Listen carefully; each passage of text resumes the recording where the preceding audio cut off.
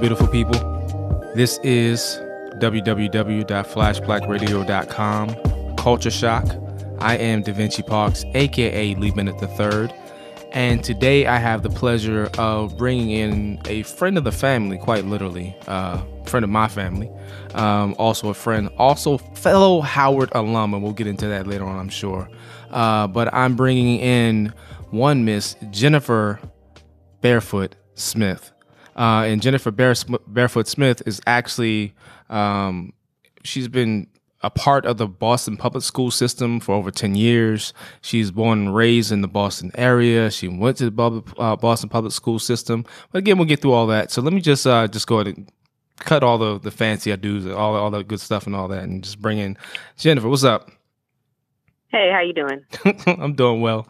Apologize for the crazy intro. No problem. A lot going on my end. There's not really a lot going on my end. I'm just like a little absent-minded right now. I apologize. So how are things with you? Fine, you get a pass. Thank you. I'm fine. Seniors have graduated and they're gone, so I have peace now, so life is good. That's what's up. And you actually deal directly with seniors, right?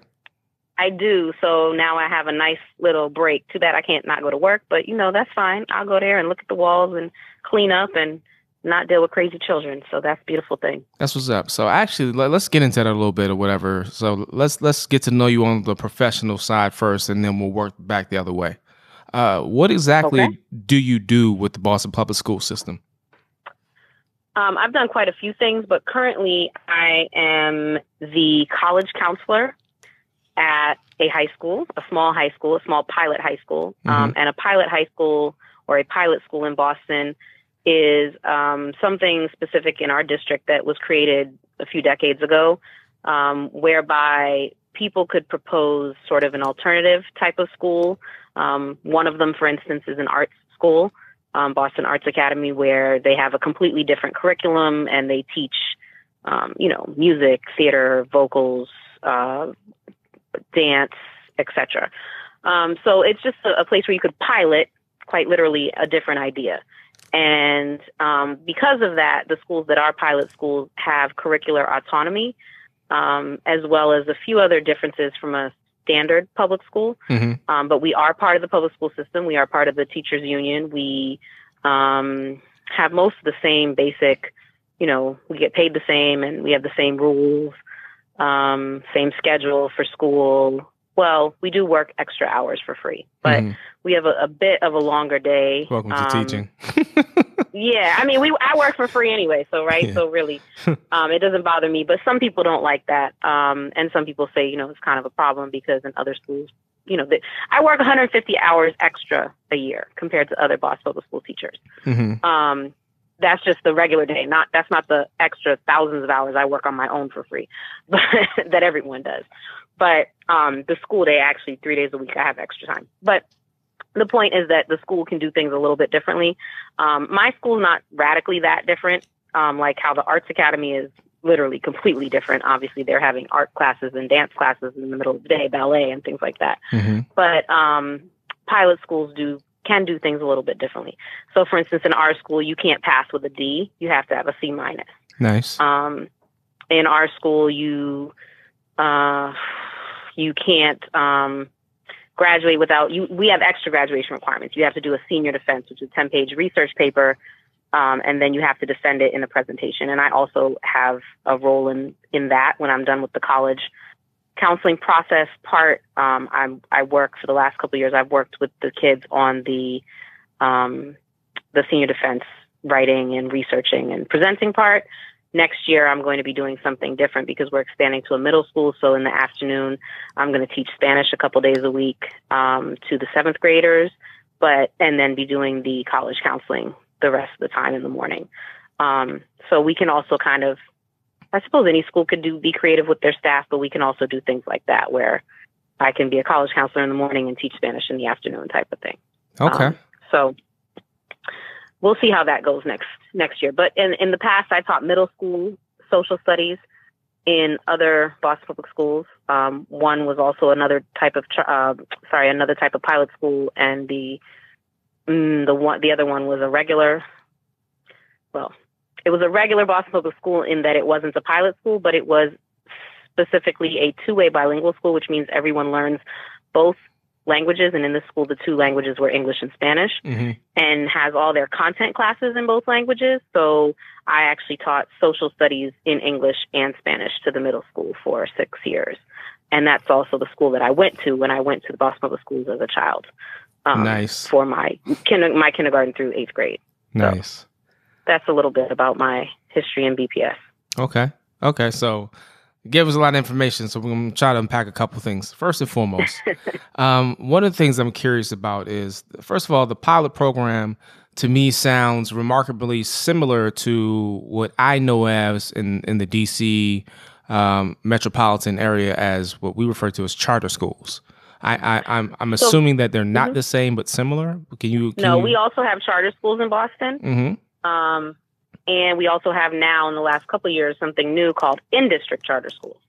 I don't know a whole lot about them, but I'll tell you what I sort of understand. Our regular charter schools, again, like I think any other charter school in the nation, is a school that somebody says, I see this need, some difference. They go to the state, not to the city. They go to the state board, as far as I understand it, and they request a charter. Every state, and then within that municipality, I think, has an amount that they're allowed to approve. And there's always stuff in the politics here in Boston and Massachusetts about lifting the charter cap. But I believe that Boston or Massachusetts or whatever, I guess I only can speak for Boston, but I believe that we are close to or at the limit. And so that's, I think, why it's a political issue, because people want to raise it so that more charter schools could request charters. But at the moment, I think we're at capacity or close to it. That or no one's asking for it. I don't know. Either way, there's not any new charter schools that I know of happening. But we do have quite a few. Some I think are very successful from what I hear. Some are not. And they do have longer school days. But what I would say is the big distinction for me, one, they are not part of the union. They are not part of our collective bargaining unit. They do not have to pay them the same as they have to pay us. They do not have the same protections and rights that we have as teachers in the Boston Public School system. The other thing that I would say that's different about them is that they control their own application processes. And I don't know that anyone can prove it, but as we all know, charter schools do make decisions about who they let in and who they don't, and also who they push out. And I would say that that's no different in Boston. We get kids from charter schools at our school. I've heard from parents and from students and from colleagues similar things. They don't do well with their special ed population. They don't do well with, if they have a special ed population, right? Because they tend to not want to take those students and or tell those families that they can't service them. Whereas the public schools, including pilot schools in Boston, have no say over that. We have special needs students of all levels, including some of the most severe. And we must take those students. It's not a choice. We cannot tell those students that they can't be in our school. We cannot tell those students that we can't service them. Now, in an extreme case where we actually can't service them because we don't literally have the facilities to service them, that's a different story. But we can't make them feel as though we don't want them there and can't service them, because the reality is we can't. We have to have special needs teachers and we have to service them. That's, it's public education. It's for everybody. It's not special that some people get one thing and other people get something else.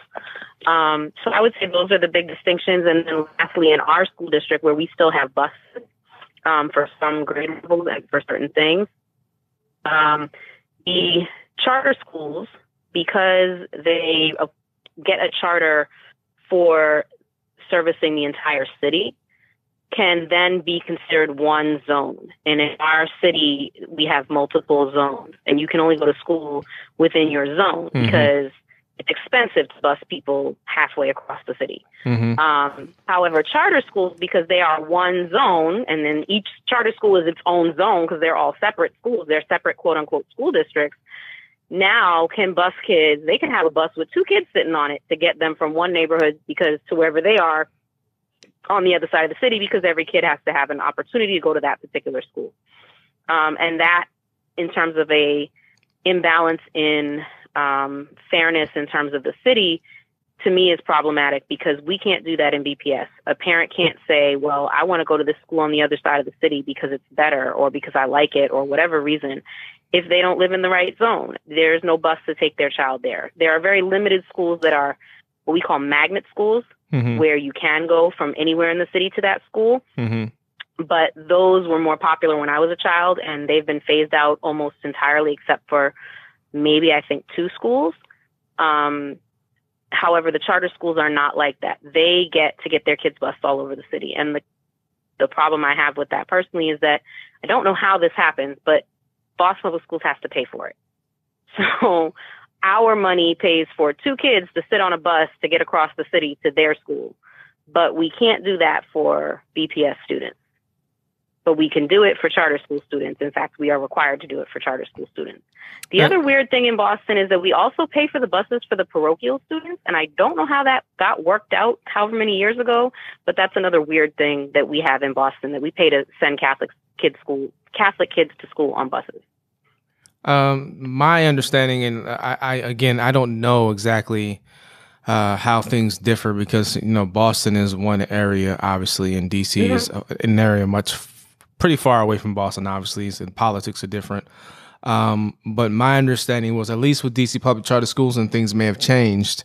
It's been some time since I had any involvement with DC public charter schools, but it's my understanding that they're still a part of the public school system. They just have, with this charter, have the opportunity or the ability to be able to raise additional funds outside of what is publicly allotted to that school. So each student basically has a cost. So that's different in Boston. Yeah, and again, that's what I'm saying, because you're already telling me. But also, I worked in charter schools in D.C., and I was not part of the D.C. public school system at all. Okay. So I would not say that. So, for instance, in Boston, I'm part of the teachers union. I'm part of the medical insurance. I'm part of the state retirement system.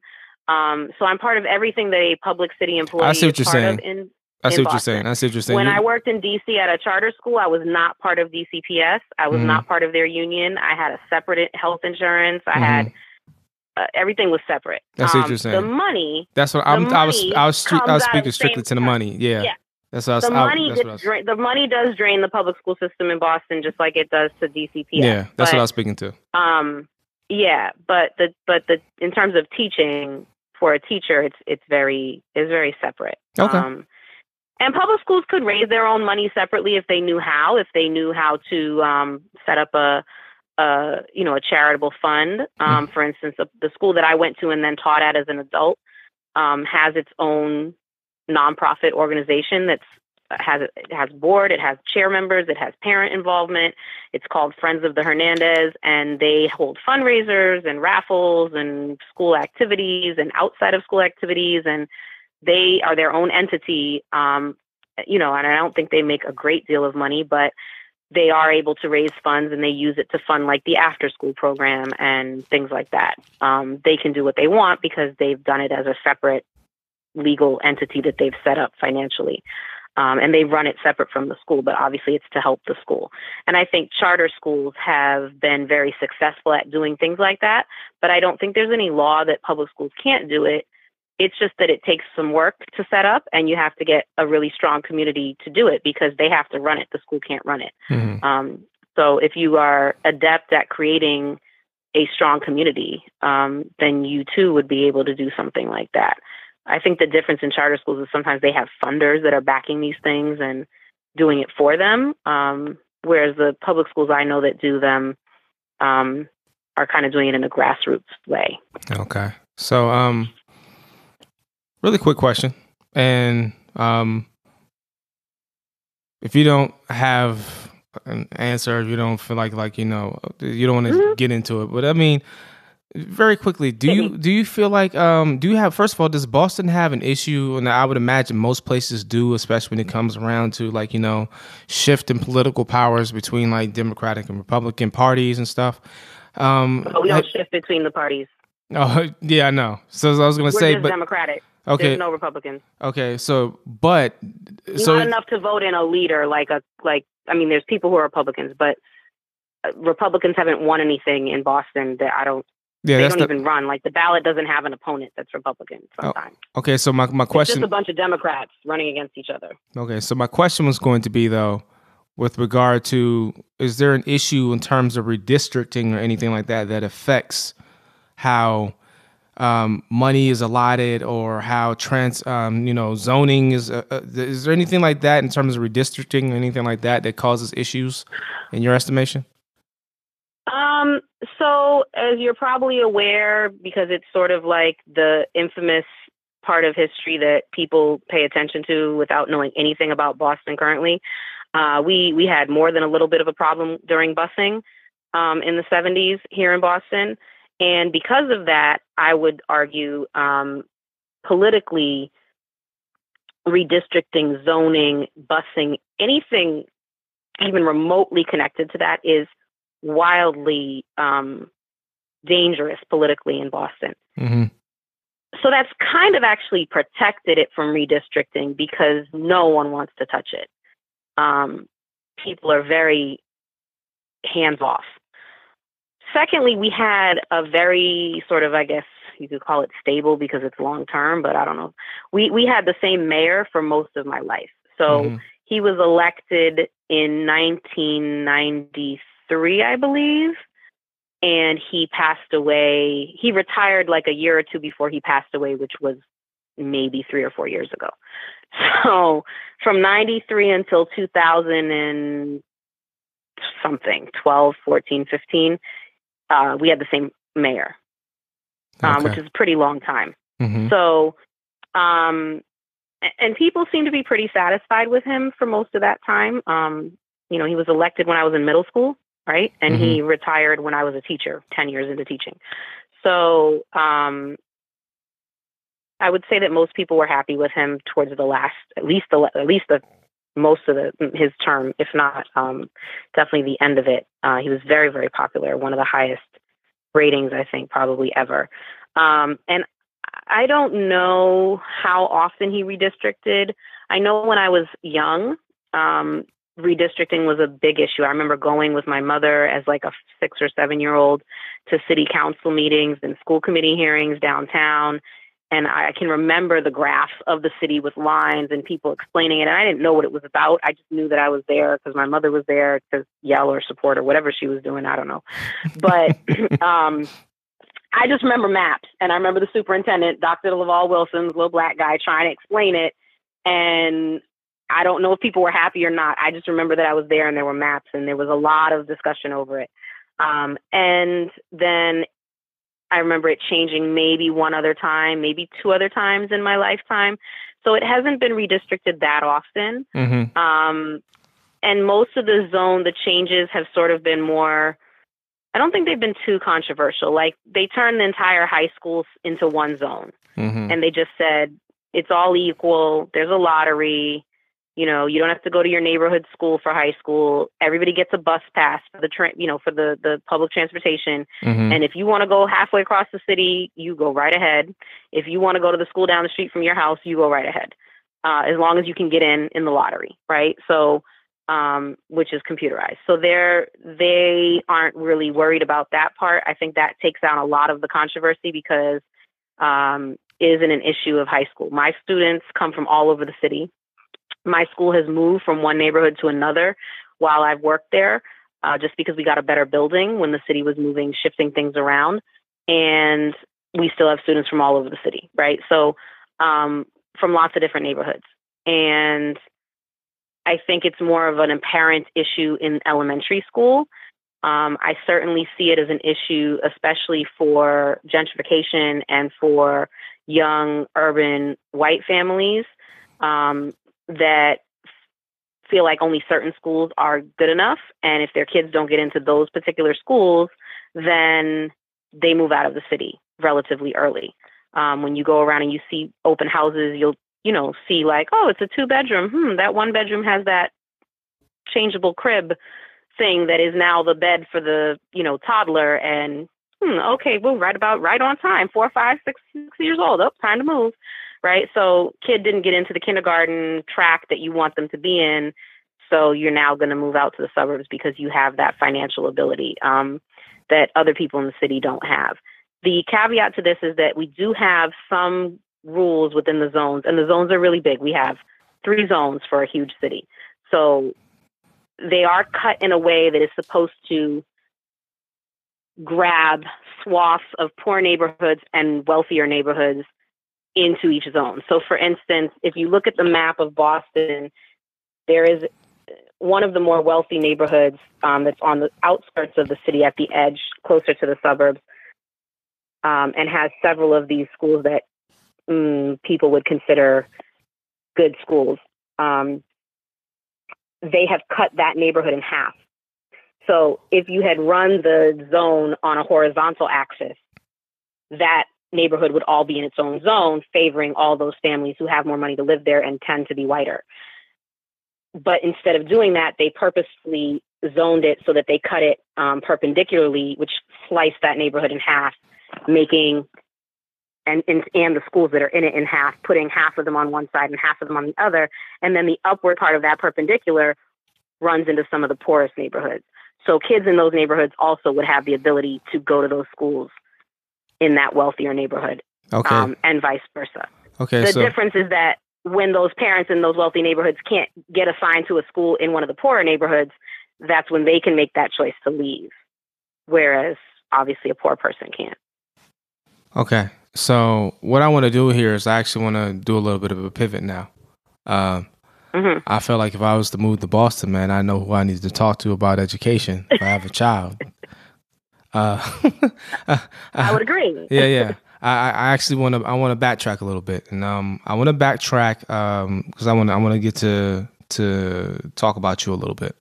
So first and foremost, I want to know where you grew up specifically in Boston. You don't have to get super in depth in detail or whatever, but a little bit of your background and how that upbringing and coming up where you came up, how that informed you as the person you are now.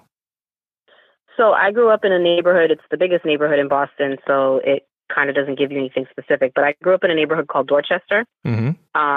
It's our largest neighborhood. Most of our neighborhoods only have 1 zip code for the whole neighborhood. Dorchester has probably 5 zip codes. So that gives you a bit of a perspective. So I grew up in that neighborhood. I went to school in a different neighborhood called Roxbury. And my school was like my second home. So I guess maybe for some people that wouldn't matter, but I would say that's important for me. And my school was actually on the Roxbury-Jamaica Plain line, literally. The line ran up the street my school was on. So the other side of the street was another neighborhood. And that neighborhood is sort of like one of those changeover neighborhoods. When I went to school there, it was bad, but now it's become the neighborhood that they're starting to gentrify. And just for background, gentrification, although if you read a newspaper or an article or a chart, people would say that Boston's extremely gentrified more than other cities, et cetera. When you look at perspective as opposed to actual like numbers, you'd realize that that's actually quite false for a claim. Boston is only now becoming affected by the type of gentrification that other major cities have been affected by. And when I say that in terms of like how when I come back to DC and I see completely different people walking around all sorts of neighborhoods. And when I see, when I see white people in shorts and parking their bikes to get in line to go to a barbecue joint at 10 o'clock at night, right off North Capitol, it's like with the crackheads across the street scratching their head in the park, like they on my stoop, like I can't, they in the way, like this doesn't make any sense right now. We haven't had that until very recently, and it's ramping up. What we have had is an extreme amount of development on the waterfront, which was empty, like empty land. No one lived there. So when people do statistics and charts and maps, they say Boston has been gentrified at a higher rate and percentage and everything like that. But when you look at the map of it, there was no one there. You didn't.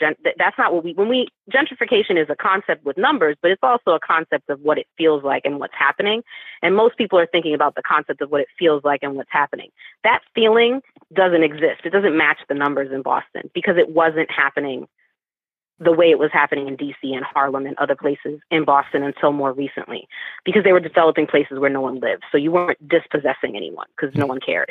The other caveat to that is they were developing and dispossessing people in the infamous poor white neighborhood of South Boston, Southeast, which is the neighborhood that was Southie, that was the neighborhood that was stoning the buses in the 70s and trapping children inside of schools and all of those things, right? So ironically, they were pushing poor white people out. So gentrification again in Boston has not felt like it has felt in other cities until recently. They are now moving into neighborhoods that are of a different color. And now we're starting to feel that whole hipster, where'd you come from vibe that everybody else has been feeling for years. But it's slowly been getting to Boston because it happened first with Southie and the empty waterfront district. And now it's moving out into the neighborhoods. Okay. So it's a little bit different. So the Dorchester that I grew up in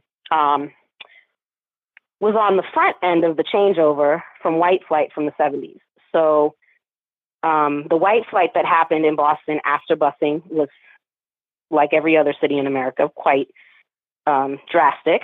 And it coincided with the entrance of slumlords, crack epidemic, housing crisis, economic crisis of the late 70s and early 80s, and slumlords burning down their own property to get insurance money, and all these things that were happening in all of the major cities in the Northeast, right? Mm-hmm. So you have that happening, and you have white flight happening, and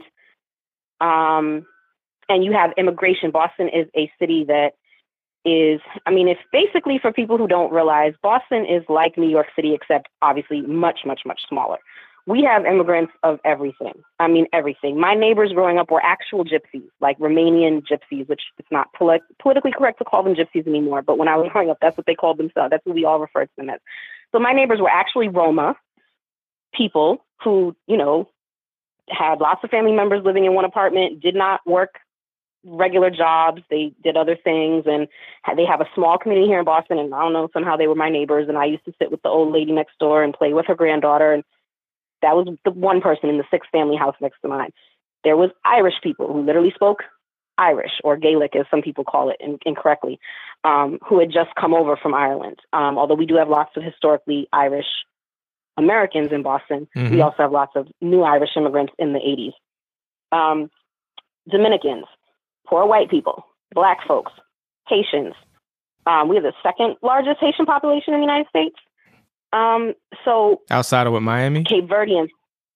Yeah, I think so. I think it's Miami, Boston, New York. Okay. So we have Puerto Ricans, Cubans, Dominicans. We have a huge Vietnamese population that started coming in the mid 90s. My clinic that I went to has changed over.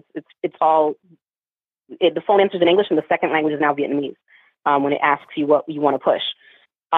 Polish immigrants. You can find a church in Polish, Portuguese, Italian, French, Creole, Cape Verdean Creole. I could go on in Boston because we just have so many people who are immigrants and who have maintained their culture and their language and their food and all of that stuff. We have a big Ethiopian Eritrean population, not as big as DC, but we have one. And West Indian people, West African people. So this is who I grew up with. This is the community that I grew up in, and then I went to a bilingual school. Okay, so very quickly, let me just ask this, because I don't think I'm the only person who's heard what I'm about to say. And when you said the gentrification issue is really starting to set in and take hold in Boston, not necessarily surprised, but I never looked at Boston, honestly, as a gentrified city, so much as I looked at it as one that was very segregated. It's very like caste based from my understanding. And I've never actually been to Boston. Actually, mm-hmm.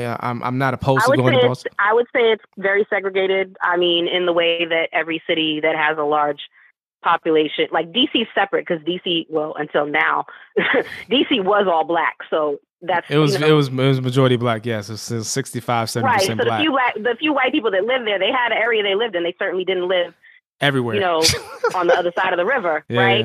Yeah. So they do now, but there's still some places that it's still chocolate though. It's diminished, right, but it's still some places they ain't pushed in yet. Boston, in my opinion, like every city, Boston is very segregated. Mm-hmm. I had my exchange student in high school from Spain when she came here, and she stayed in Boston, and then we went to New York City within days of her coming to the States. So she hadn't stayed in Boston longer. Like, she got to Boston, and a few days later we went to New York City, to Washington Heights, to stay with a friend of mine. And just sort of the natural things that she and I were pointing out, at the end of 2 or 3 days, her first couple of days of being in the U.S., what impressed this girl the most, or what called her attention the most, was that everything was segregated. And she was like, well, you've pointed out, like, where the Italians live, where the Black people live, where the Spanish people live. Like, she was just, that's what jumped out to her. And we didn't even know we were doing it. You know, we were 15, 16. We just thought it was normal to say, oh, well, this is Washington Heights, all the Dominicans are here. This is this place. That's Little Italy. That's this place. That's this place.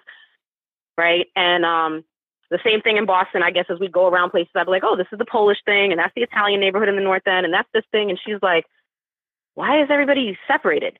Now, granted, in Spain, they don't have different colors, so she, you know, has nothing to say. They're all Spanish. But I think just the way that we think in the United States overall, because of immigration and race and everything else, those things are high on our mind, and we point them out because they are a big part of our life, and they are not necessarily a big part of people's lives who live in majority, whatever, white or Black countries, right? So in a majority Black country, nobody cares, like, oh, that's where the random small population of Syrians live, like, whatever, I don't know. Like, they don't, it doesn't matter. Whereas in America, quote unquote, the country of immigrants, it's something that we think about a lot and we talk about a lot, whether proud or not proud, right? And I think that for me, I like it, but maybe other people look at it as like, why do they have to live there? And we had to say to her, well, it's not that they have to live there. It's just where Dominicans live. It's just where Italians live. It's just where Greeks live, or whatever we were saying. And I think that's a natural process of immigration. People come to where other people are, and they stay with the people that they're familiar with, because that's where their networks of jobs and understanding and community and everything else are, obviously. And so then they keep bringing more people, and that builds up a small little group in that area. And so I think self-segregation, or just segregation out of logic, or that's just kind of how it happens, is natural. You're going to go and live where other people you know live, and then you're going to keep building from that. I think there's two things that give the impression that Boston is overwhelmingly white and not very diverse. One, it used to be, certainly, and it has all of that historical imagery of angry white people harassing students during DSEG in the 70s.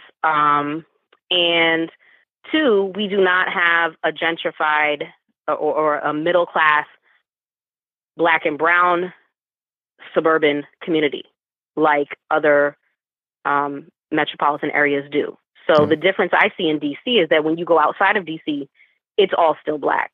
And so it's not just DC that's chocolate city, it's the surrounding area, obviously with the exception, right? I'm not saying the whole circle, because that, you know, there's a chunk where it's not Black, but there's a big chunk outside of DC for a long while that you can go to where these suburban areas are still pretty much either mixed or predominantly Black. And I think in Boston, as soon as you leave the city, that's it.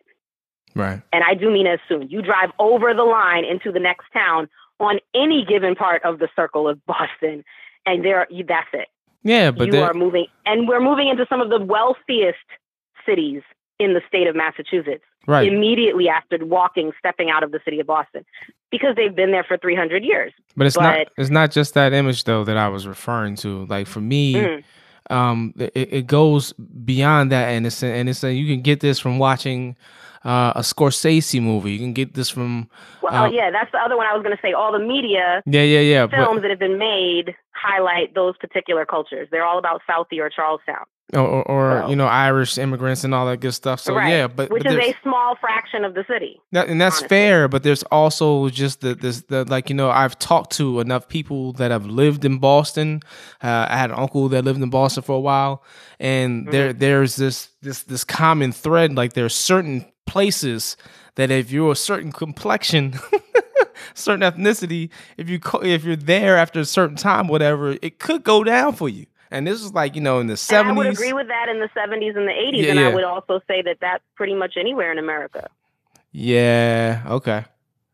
I mean, and that's the thing. Like, like with Che and all these other people in their little comments about Boston being the most racist city. And my argument is not that Boston isn't racist, because some people came out saying like, "Oh, we're not racist." Shut up. Well, yes, we are. Everywhere is. My argument is that we're not more racist or less racist. Hello, who's the president? Like, where is this misconception that somehow America has pockets of not racist? I need people to stop that foolishness, because that's dangerous. When you start playing this game of like, this place is more racist than that place, or I'm not as racist as somewhere else, you're trying to then qualify you're not addressing the issue. Yeah, you're not trying When you start qualifying it, you get to be like, well, see, I'm good. I'm not racist. It's not racist here. We don't have to address anything. Oh, actually, you know what? That actually brings up an interesting. That's the problem. Yeah, no, you're not fixing it because you feel you're exempt. Yeah, I'm not disagreeing with that at all. And actually, you bring up an interesting point. A couple weeks ago on Shit You Might Have Missed, the weekly show that I do with the Usual Suspects, we had a brief conversation about Jason Whitlock. And some of Jason Whitlock's commentary regarding LeBron James. And are you familiar with who Jason Whitlock is?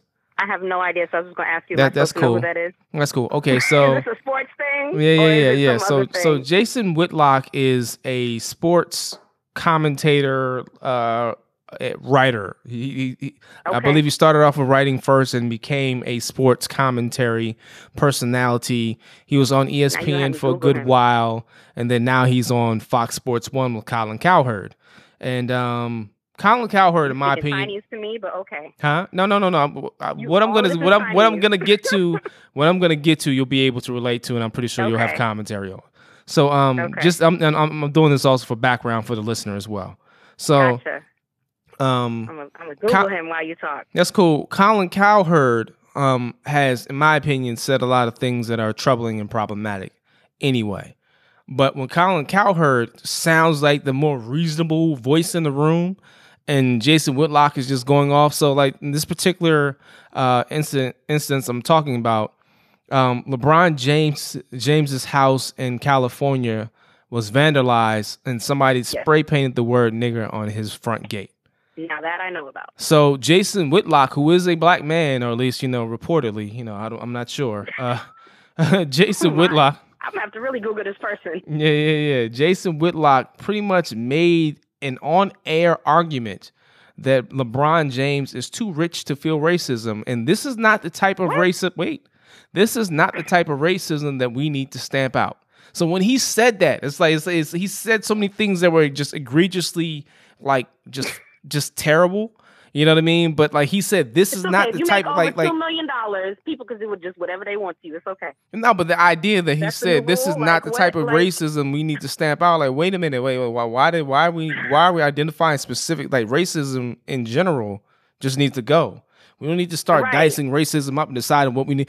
Get rid of all of it. Like why do we need racism at all? Why are we having this conversation? Well, that's the same thing that I'm saying about this whole like, this place is more racist and less racist, and it's all. Who cares? It shouldn't be.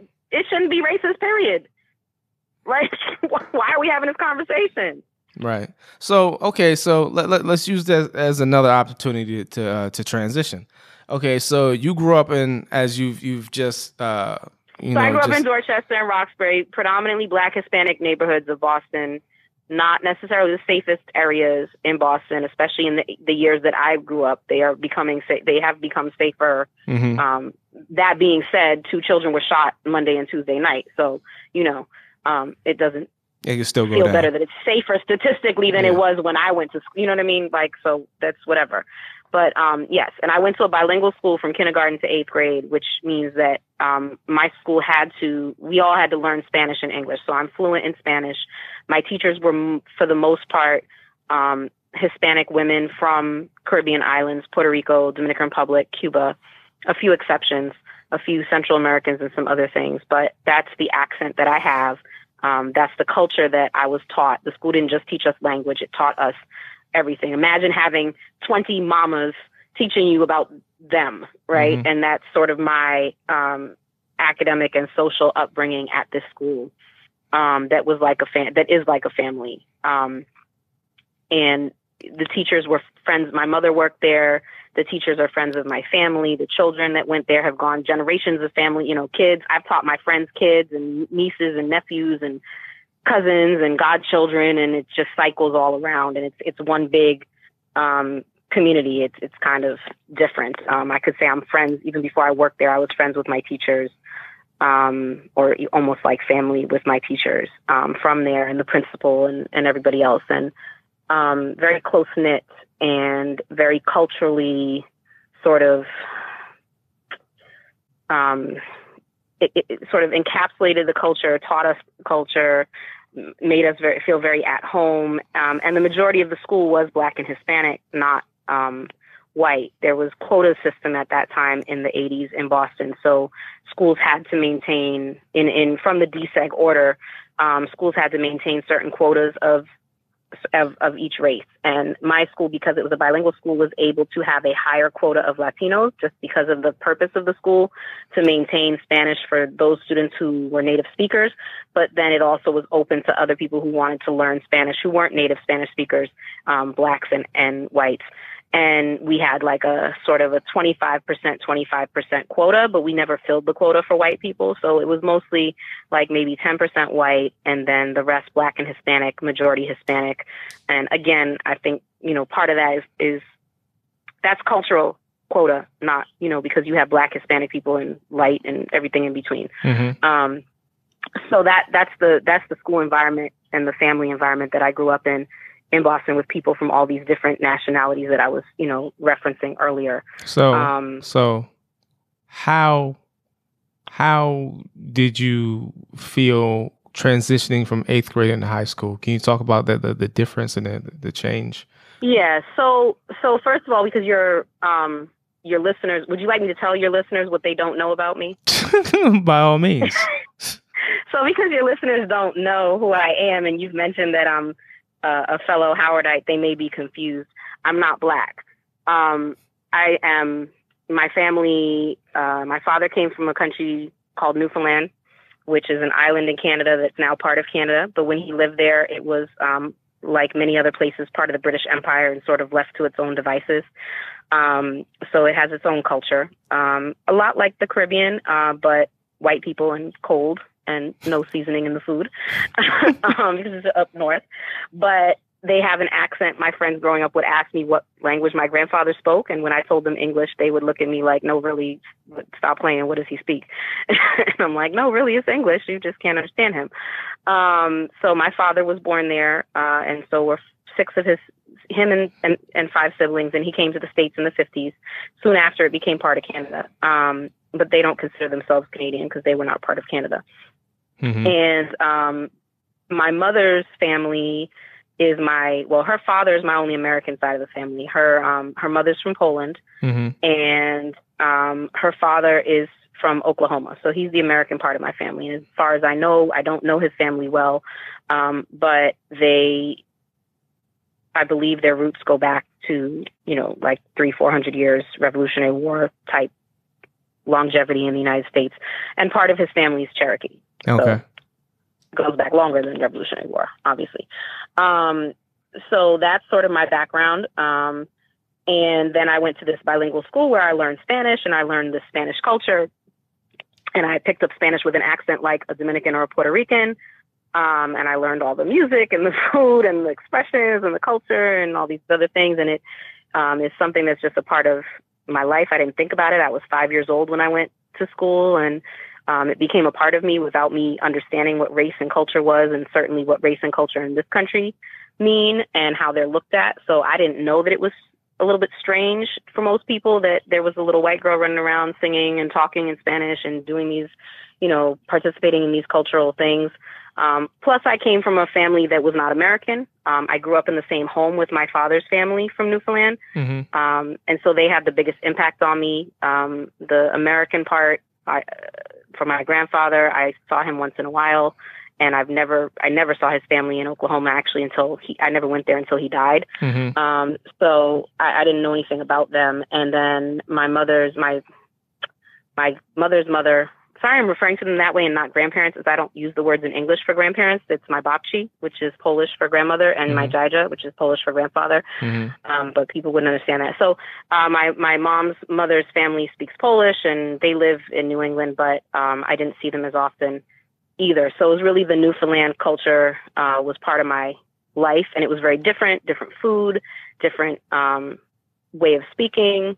And so when I went to school with people and I was learning another language, that all just was normal because I was already used to things, you know, there being multiple languages and accents.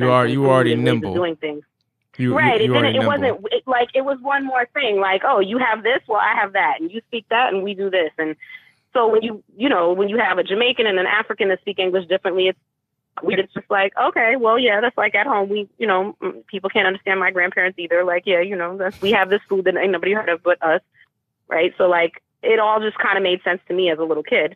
And it wasn't until I was in middle school that I started to recognize all of the different issues in this country, historical and social and otherwise. And then for high school, I went to something radically different. So I came from this grassroots public school. It was founded for the purpose of educating Hispanic immigrants whose kids weren't. It was actually founded because Hispanic kids weren't going to school in the 70s because they didn't understand, they didn't speak the language, and their parents didn't know how to even enroll them in school or how public school here worked. And so people went out, community organizers went out and knocked on doors and led these Spanish-speaking parents through the process. And this was, years before we had everything in triplicate form in 7 different languages. So they really argued to say we need to have a bilingual school for these children who can't access the academic system until they learn English, but that doesn't mean that they can't do math. They're intelligent. They just don't speak English. So they can do math if we teach it to them in Spanish, which they already understand. But so basically that's how the school was founded. And it still to this day has that very grassroots feeling of we're going to advocate, fight for ourselves. I mean, since I was a child, I was going to hearings at the State House on English only and bilingual education and basically saving bilingual education. We've been fighting that since I was a child, and it still hasn't let up. So I went from that kind of a community, a very small community. My middle school class was 25 children, to one of the most prestigious private schools in the country. And I didn't know what I was walking into. It was just that there was a Saturday program there when I was in 4th grade that I had been recommended to, where students from the school don't actually attend that program, but kids from all over the city and the state can go to it. It's like an enrichment program. And I loved it. It was great. It was fun. A couple of hours on Saturday morning, you did some fun, different courses, and it was really interesting and interactive. And that was my impression of the school. I went to Milton Academy for high school. And so for those who aren't familiar with it, it's basically, if you think of the Ivy Leagues, it's sort of in the equivalent of like the Harvard, Princeton, Yale type of thing. Milton was number 3 when I went there in the country. So it was like basically like Princeton. And you had, it has a boarding community. You had people whose parents ran the country, who ran the state, who had more money than God, and, radically different environment from where I came from. From very, poor family. My dad was a construction worker. My mom was a secretary. Nobody went to college. Walking into a school where everyone not only went to college, but knew exactly where they were going to college and what their legacy and their family was. Very few people of color attended the school, although for these type of schools, it had some of the highest numbers of students of color in these types of schools, which in and of itself is problematic and sad. But so I went to one of the most diverse of these horribly not diverse private institutions. I did not live on campus. People always ask me that. It's not far from Boston. It's in the next town over. So I took the train and went to school that way. From my neighborhood from Boston, it's not, it's like an hour by the time you switch all the trains and get the bus and everything else. But it's not far. In the car, it was 10 minutes from my house. So, but it was a whole different world, and it was complete culture shock. So your original question was, how did I feel in that transition? Obviously I was smart enough to get into the school when I applied. And I applied because of my familiarity with the Saturday program. And I think the reason, if I remember correctly, that I applied was because the options that I had in Boston. So apart from all the other things I've said about the way the city works and the zoning for high schools, we have 3 exam schools, which are like the separate. If you take the exam and you pass, then you can get in. And they're sort of special and fancy and renowned and blah, blah, blah. And one of them is one of the oldest public schools in America. And it's also a very good school. So I got into all 3 of them, Latin School, Latin Academy, and the O'Brien Technical School. So that means I could have picked any of them to go to. And I visited them with my mother, and I did not like them. For the same reasons I didn't end up liking Milton Academy, but I didn't realize what I was, yeah. And I knew I already had that feeling of what they are, because throughout the public school system, of course, I knew, this is when all the white people who haven't sent their kids to school in Boston from kindergarten to 8th grade have them take the test, and now they flood back into to these test schools. That's the only part of the school system they're in, because the Boston public school system is like overwhelmingly people of color. Mm-hmm. Even when the city wasn't, the city right now is something like 51% people of color. But I'm sure in the 80s it was not that high, mm-hmm. right? Or the 90s when I was going to high school. So, but yet the test schools were overwhelmingly white compared to any other school. I've taught in BPS for over 10 years, and I can count the number of white students I've had literally on my hands. And my mother's been a secretary for decades, and I don't think she had a white student until I remember her coming home and going, "There's a white student in the school." And I was like, "There is?" She was like, "Yeah." And I was like, "Wow." And I mean, she'd worked at 4 or 5 schools, and that was the first school she'd worked at that had a white kid. And she was just like, I've never had a white student. Like, it's crazy. Because she worked in neighborhoods that were predominantly Black and Hispanic and at schools that were not very good at times. And so she certainly didn't encounter white students in those schools. Mm-hmm. And so, going to Milton was literally the most polar opposite you could get from how I had grown up, unless I had grown up in another country, mm-hmm. right? To Milton Academy. People with the most amount of privilege, more white people than I'd ever seen in my life. And I mean, the Black people as well were a culture shock to me. Like there were a few people who were coming on scholarship from the cities, whether it was Boston or New York City or other parts of the country, and who came from similar backgrounds like I had. But even a lot of them had gone to like prep programs that helped you prepare for this type of school and get you into this type of school. And so they kind of knew what they were walking into a bit more. I literally had no clue. What I knew was my cousin who had left Boston when we were like 8 and moved to New Hampshire. And I just, thought I had this crazy cousin that lived in New Hampshire that talked about weird stuff and listened to weird music. And I was just like, that's my cousin. Love her. She's strange, but she's my cousin. I love her. Then I went to Milton. I was like, oh no, she's just white. Oh, okay. Didn't know that. And like, it kind of dawned on me, like, it's not my cousin. This is white people. Like, oh, that's what this is. Never knew that. So I just really didn't have that knowledge. I didn't have that experience of what white American culture was mm-hmm. until I got to Milton. And I was taken aback. I was shocked. And then on top of that, rich white American culture. And then wealthy Black people in the Jack and Jill culture. And I was like, all of this is a whole new world to me. Like, what is going on?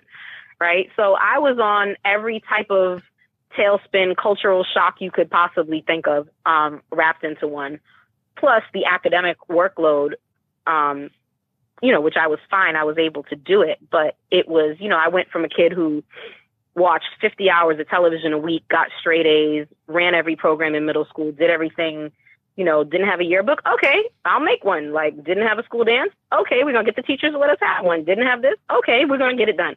Because I didn't have anything else to do because school was easy for me. Mm-hmm. And, got my homework done in 20 minutes and then walking into Milton Academy to like, oh, I am now going to sit from as soon as I get home at the end of the day at 3:30 until I fall asleep at night at 11 or midnight and do homework every single day for my entire freshman year.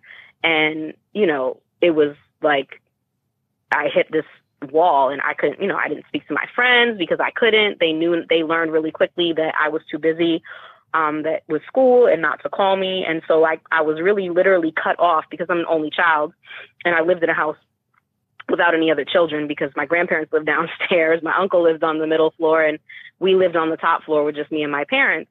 I was literally cut off from social everything, except for what was at Milton. And so it was crazy. It was like, what in the world is going on here? And so, I mean, the Black folks, if we all had lunch at the same time, maybe on a good day, we took up 1.5 lunch tables, maybe. Mm-hmm. But most lunch days, it was, me and the Black people at the Black table. Like, it was the Black table and me. Mm-hmm. So, and that of course included the 2 Dominicans and maybe the Mexican kid. But, there wasn't, and that was the best in the private schools in the country, right? That was the best diversity numbers.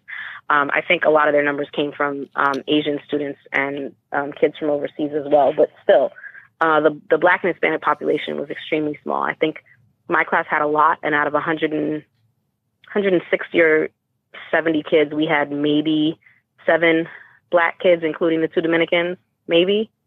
And that was the biggest class. So it was a complete 360, just most radical thing I probably ever experienced. So this, in a way, kind of further help you identify where you identify. I guess this helped you. So, I mean, I already grew up with Black and Hispanic people, and that was really, what I knew, what I was comfortable with. And that's not to say I'm very comfortable with my own family's culture. It's just that there's no other Newfies anywhere. Like, the only people I know from Newfoundland are my family. It's not like we're a big population or, group here. And I also don't know any Polish people, but I don't see my Polish family that often. And so, I never grew up in a household that used the word American to refer to ourselves. And I think a lot of immigrants, that probably would resonate with a lot of immigrant families. So as a first generation American, American is not something that I even think about. Like, it's not a culture I identify with. I don't really know what that culture is per se, but it's not something that I think about. And most people in Boston don't either. American, for me and for my students, for me growing up and for my students today, still 20 something years later, it's the same concept in Boston. And I know a lot of people who come to Boston from other places and especially get irked, like they get very vexed at the Black populations here who sort of, as they would say, refuse to say that they're Black. And I don't know that they refuse to say that they're Black. It's just that it's not the way that people think here in Boston because we have so many immigrants. And so it's not that a Haitian doesn't know that they're also Black. It's just that Black means Black American and Haitian means Haitian, right? And white means white American. But a lot of our kids actually they'll consider Irish people white. But for some reason, they don't know that all the rest of Europe is white. And it is very puzzling to me. I'm not sure why. I mean, even though I grew up with it too, but I guess I knew that those people were white. And so I just figured it was the way that we talk, like how we say Spanish people, but we don't actually mean people from Spain. We mean Dominicans and Puerto Ricans. And yes, we know it's incorrect, but it's sort of just what we say. Or they speak Spanish and like they're like, right. And I correct the kids all the time too. And I'm like, well, we don't call Haitian people French. They speak French, right? So like, obviously we know like that what we're saying is crazy. And then kids will be like, oh yeah, you're right, miss. But then they'd be like, yeah, but whatever, Spanish people. And so, and again, for students and people in Boston, Spanish people does not mean Mexicans. Mexicans is something else because we don't have a big Mexican population, right? And we haven't had a big Central and South American population until recently. So for us, Spanish people are literally Dominicans and Puerto Ricans and maybe Cubans on a depending on the population on the day. So they also often will be like, oh, what's that? Oh, they're, Armenian? Oh, well, that's not, you're Armenian. Well, you're something, so you're not white. So in Boston, white is when you don't have a culture, when you're not something, when you're American. That's white, right? And when we have like cultural days or, celebration, whatever days, you'll see those 2 and 3 Black Americans and you're like, oh, what do you have? And they're like, I'm just Black. They're all sad. They're like, I'm just Black. That's literally a category in Boston, just black. I don't think that really exists anywhere else, but that happens because we have such a large immigrant population and generational West Indian immigrants and things like that. So that I have kids who they've never been wherever, but they are repping Barbados till they die. They are repping Montserrat or whatever it is. Like that is, and it's been maintained by their family. The values are there. The culture is there. It's been told to them that is how they view themselves. That is who they are. And so whether or not people in, Barbados, Jamaica, Trinidad, whatever, look at them as that or as Americans because they're Americanized, these people, these children think of themselves even 2, 3, sometimes 4 generations ago. They will still tell you, "Oh no, I'm not American. I'm not American. I'm not black. I'm Cape Verdean. I'm Dominican. I'm Jamaican. I'm whatever." And some of them, it's not that far removed. I have 60 to 80 kids a year, depending on the year in the last 6 years. And on any given year, I have at least 11 to 15 kids who weren't born in the U.S. So, our immigrant population is constantly renewing itself in Boston. And so we have that sort of like like we get it, but Black Americans who come to Boston that I know who have come for school or work have always sort of been offended. They were like, "Why do these people keep thinking I'm not black? Why do these people keep thinking I'm this and I'm that?" And I'm like, well, because in Boston, we have so many other cultures that when you have somebody Black Americans in Boston, yeah, you have light-skinned Black Americans, but when I went to Howard, that is the first time that I saw so many light-skinned Black Americans that were so to the point that you could pass. Like you read about passing in history class in Boston, but you don't understand how it could happen because you've never seen anyone who could pass. Right. So you're like, okay, I mean, I'm reading it, but I guess I don't know, because you haven't seen that genetic variation in Black Americans. You've seen that genetic variation in Dominicans, Cape Verdeans, right? So we've seen it in the populations that we have here, but we haven't seen it in our quote unquote just Black populations. And so it's hard. It's hard for people here to conceptualize of that. Just like it's hard for my students to conceptualize that people think there's no Black people in Boston. They're like, "What are you talking about? That's all that's in Boston." And I'm like, but they don't know that because they see The Town and The Departed and whatever, and they don't see not near one Black person. So if you look at those things, you wouldn't know there was any Black people here ever at all. And if you come here for work and you live in a suburb, you might think the same thing. And if you come here for school, the schools in Boston, the universities, the renowned universities in Boston, first of all, Cambridge is in Boston. That's a separate issue, MIT, Harvard, etc. But if you come to the Boston schools, BU and BC, they are literally, BC, I don't even know how it maintains that it's in Boston. It literally has maybe 30 feet on the Boston line, maybe, of grass at the front gate. The rest of that entire campus is in another town. It's not in Boston. Right. And it's in a Washington Redskins, very wealthy town. The Washington Redskins, play in Maryland and they practice in Virginia. So, I mean, right. It sounds good. But see, people in Boston don't think of that town as part of Boston. And DC people don't think of PG as part of BC. Oh, yeah, I know. That's why I was very specific about saying that I'm from PG, because a lot of people be swelling saying that they're from, a lot of people. And I have the same problem. They'll be like, "Oh, you're from Boston. Oh, cool. Where are you from?" And then I tell them and they're like, "Oh." Because they're from some suburb and they're afraid of, the Black neighborhood in Boston that they heard they're going to get hurt in. Like, get out of my face. You're not from Boston. Go sit down. Like, this is not your city. So, but so when you see all this stuff about like the sports teams and this team, those sports teams are for the whole state, for the whole region, for New England, for like 6 states shit. Right. So the people that are coming in to support them and to represent Boston, quote unquote, I'm not from Boston. And I get they have nothing else to represent, because what are you going to say? Well, I'm from Winthrop. Like, what is that? Right? Like, good for you. So, yeah, you want to rep Boston, but you're not from Boston. You don't know your way around Boston. You couldn't find anything, and you're not from here. Right? And so I think there's also that.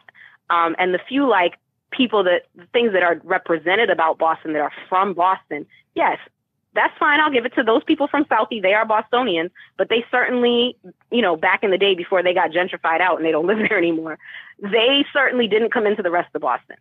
And there are a few neighborhoods in Boston like that the rest of Boston doesn't think of as Boston. Okay, so that we don't go to. So because I'm getting an education here. I wasn't expecting. Sorry. No, it's all good. Do not apologize for imparting knowledge. You should never apologize for imparting knowledge. I'm saying I'm getting an education, whatever, because I know that you can't look at entertainment as like a means Right. of your sole source of education, and I personally I don't. But at the same time, It influences you. yeah. Media definitely has an impact on of you, whatever. course. So, but That's the the question only I'm going to image you ask, get. well, and then you add in Larry Bird and the franchise and those, and I get it. I get it. I was going to take it a step deeper though, because what you to consider like some of the bigger stars in Hollywood, as far as white male leads, are from Boston. You have Matt Damon, you have Ben Affleck, you have Mark Wahlberg. So I'm gonna stop you right there. Matt Damon and Ben Affleck are not from Boston, and that's the other problem. Yeah, okay. Well, people refer to them as being from Boston, but they are from cities near Boston, but they are not from Boston. So that they did not go to Boston public schools. They don't know anything about Boston. If they come to Boston, they come and they get on the train and they go downtown and they leave. That's like somebody who comes to DC and goes to the mall and walks around and sees the Smithsonian's and goes to restaurants and then leaves. They don't know DC. They've never been anywhere. Like right? if you say the big chair, they're like, "What's that?" Like you talking about where Lincoln sits? Like, nah. So I don't know. I can't speak for them now. I can speak for Mark Wahlberg because I actually know like literally what house where he lives. Mm-hmm. So he is from Boston. He's from Dorchester. He's from a whiter neighborhood in Dorchester. So when he lived there, but they moved out of there. I mean, his mother was a midwife, a nurse, and she's from an institutional neighborhood in Boston. She was at a hospital in a neighborhood in Dorchester, my same neighborhood, but a different part of it. Like I said, it's a bigger neighborhood. And they are very entrenched from Dorchester. They are very much from that neighborhood, and all of that is true. But he left by the time he was 16 or something like that, because his brother's career had already taken off, and they had the money, and then his career took off. And I would say they're the last ones to move out of Boston, because strangely enough, I lived near a lot of them growing up. So, and of course, I was a fan as an 8-year-old, so I know literally where their houses are. Mm-hmm.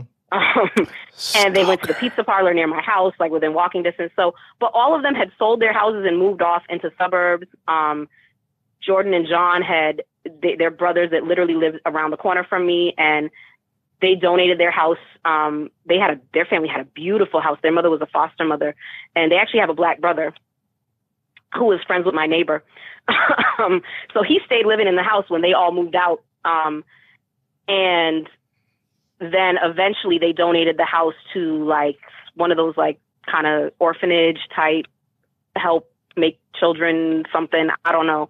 And it became, because it was a very large house, it became that, and they donated it to that. And they, as far as I know, bought a ranch like 3 hours. One of them bought a ranch like 3 hours outside of the city, way out in the countryside going towards New York. Like they left the city pretty quickly after, like once they were teenagers and in their 20s, they were gone. I would say that the Wahlbergs stayed longer, and they haven't moved as far. They've moved, from what I've seen on the TV shows, they've moved like to the South Shore, which is where all the white people from those areas in Boston went to during white flight. So they kind of followed the pattern of where white Irish people of their economic status went anyway, right? Like even without the money, that's where middle-class white people moved to when they left Boston. So it all kind of fits. But what people don't remember is all the black people that are from Boston. Like Guru is from Roxbury. Oh yeah, All Premier. New Edition is from Roxbury. Yeah, Bobby Brown and his trifling ghetto ass is from Roxbury. Minister Farrakhan is from Roxbury. Malcolm X got his conversion in prisons here in Massachusetts and grew up running the streets before that in Roxbury, even though he's not originally from here, but that's where his aunt was living when he was sent there. Yeah. I work with his nephew, right? So like his homes are his family home is still there in that neighborhood on Humboldt Street. So people forget those connections because for whatever reason, that's not what's memorialized about Boston. Well, those people are very much from Boston. Yeah. So I do at least know that New Kids on the Block, who considered like the first boy band, which is some BS because they patterned themselves. They're not off of New Edition. And New Edition is from Boston. I know, but they came up doing covers of New Edition. The guy that did them did New Kids on the Block. Yeah, and they did covers of New Edition, and that's how they blew up. And then also Kid and Play. whatchamacallit, has a barbershop. He was part of the redevelopment of a really important section of redevelopment in a neighborhood in Roxbury called Dudley, that's actually studied by urban studies all over the country, because it's a neighborhood that redeveloped itself on its own. And they have a land trust, and they have a very complex and interesting thing. You should actually look it up, Dudley Street Neighborhood Initiative, DSNI. It's fascinating. It's absolutely fascinating what they did. And also, before busing and all those other things that happened, Black parents in Boston got together, and they had their own solution for DSEG. Before DSEG happened, they got together and they formed an unprecedented program that's still running, that's studied by people in education all the time, called METCO, where they actually went out to the suburban schools and said, look, we want better schools for our children. We think that you should have some diversity and that you might value that. Would you open some seats to our children and bust them out there to come to your schools? Because obviously your schools aren't going to desegregate based on natural process, because Black folks are not going to move to these neighborhoods or don't have the wherewithal to move to these neighborhoods or what have you. But what you could do is you could bring students from where schools. And they did. And those schools are still paying 40, 50 years later to bus Black and Hispanic students into their school systems, because they find it valuable to have diversity. And then, of course, they have Black people that live in those neighborhoods in those cities now, too. But this is a widespread, sought-after program that parents put their kids into, and the waiting list is years and years long. There are kids getting off the waiting list like in 10th grade, and they're like, oh, I'll take it. Okay. And this was all community-driven. By parents from Roxbury, run by Black folks, still run by Black folks, for Black folks, to help their children have a better opportunity. And this was 2 or 3 years before any of the rulings came out and any of the DSEG stuff even happened in Boston. So I think people also don't look at that part of it. And if you want to go back really historically to a couple hundred years ago, when you want to look at the abolition movements, all of the abolitionary, the newspapers that were being published, William Lloyd Garrison, those other things were coming out of Boston. The Underground Railroad stops in Boston were extremely militant. You would love them. I know you would get a kick out of going to the museum in Boston which is now right next to the State House, and a very posh neighborhood. But back then it was the free Black neighborhood, and one of those homes was the first free Black public school. They created their own school there. The Freemasons, Prince Hall Lodge, that was established here in Boston by Prince Hall. So you have a lot of that history that people do not recognize that does come from Boston. Now, because we have a huge immigrant community here, I think that the historical African-American community that has its roots in Boston gets overshadowed by the immigrant community. So there aren't as many people to continue telling those stories. But they do exist. And of course, it's also 300-400 years ago. So to find ancestors of those people in the 54th Regiment and those other things is going to be harder as you get further and further away in generations. 54th and people Mass. actually move all over the place. You just watch Glory. Yeah, but so you would love. So there's a story about the Underground Railroad, and one of these homes, I believe it's on Joy Street in Beacon Hill, which is the neighborhood. The Fugitive Slave Act had been passed, and they were starting to try to enforce it in the North and say, okay, we know you have this person, you have to give them back because the Fugitive Slave Act, blah blah blah. And whoever the Black man, so the Underground Railroad was at a home that was owned by a Black person. It wasn't a white person hiding Black fugitive slaves. It was a Black person taking care of Black fugitive slaves in Boston. And when they came with their little axe saying that they had to recover this person and this property and blah, blah, blah, he said, well, you see that right there? That's a keg of powder. And you can either leave or we can all blow up right now, but you're not getting him. And they left. They were like, okay, we're not fucking with these Black people in Boston because they're crazy. And they left, and they did not go for their fugitive slave. They did not get their person. They did not arrest anybody. He stayed there safe and sound, and then they ferried him up to Canada. And so that part of history doesn't get highlighted as much as it should. Just like people, for whatever reason, don't know that Crispus Attucks was Black and Native American, because we don't talk about Native American people. So everybody knows he was Black. Well, maybe not everybody, but I think everybody knows he was Black.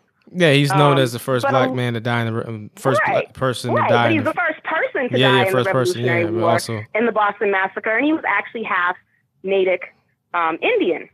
Know where I learned that? Part is not really discussed. Know where I learned that? Where'd you learn that? The Museum of African American History and Culture. I just learned that last week. Yeah. Why did you just learn that last week? Hey, look, at least I can be honest. That's his elementary school. I can be honest that wasn't taught in my elementary school. That's crazy. So I think I had a different experience, and a coworker of mine, the Spanish teacher at my school, also went to the same elementary school as me, the Hernandez. I don't know. I just had a unique blessing or something, because we are always mystified by the stuff that people don't know. And we're like, how did you not know that? How do people not know anything about Native American history in this country? I have gone around to not just my students. They can't name which location in the country the tribes are from. All they can do is tell you the tribe from right here. Fine, they know that. Okay, The one that met the Pilgrims, the Wampanoags, great. You've all been to Plymouth Plantation, our little living history, version of Williamsburg, Virginia. And they could tell you that, but they can't tell you anything else.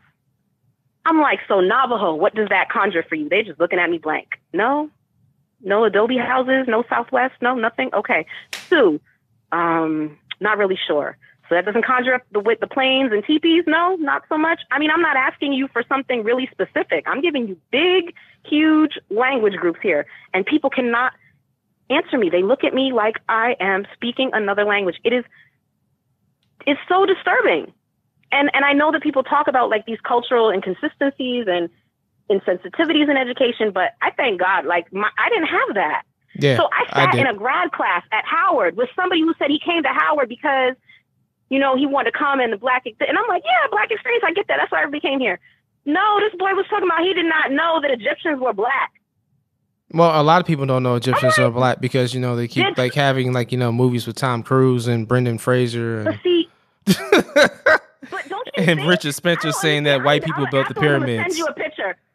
I had a book of the alphabet when I was, 3. When do you start looking at alphabet books, right? Mm-hmm. With Egyptians. And so every letter had a different image from hieroglyphics or some activity with Egyptians doing it.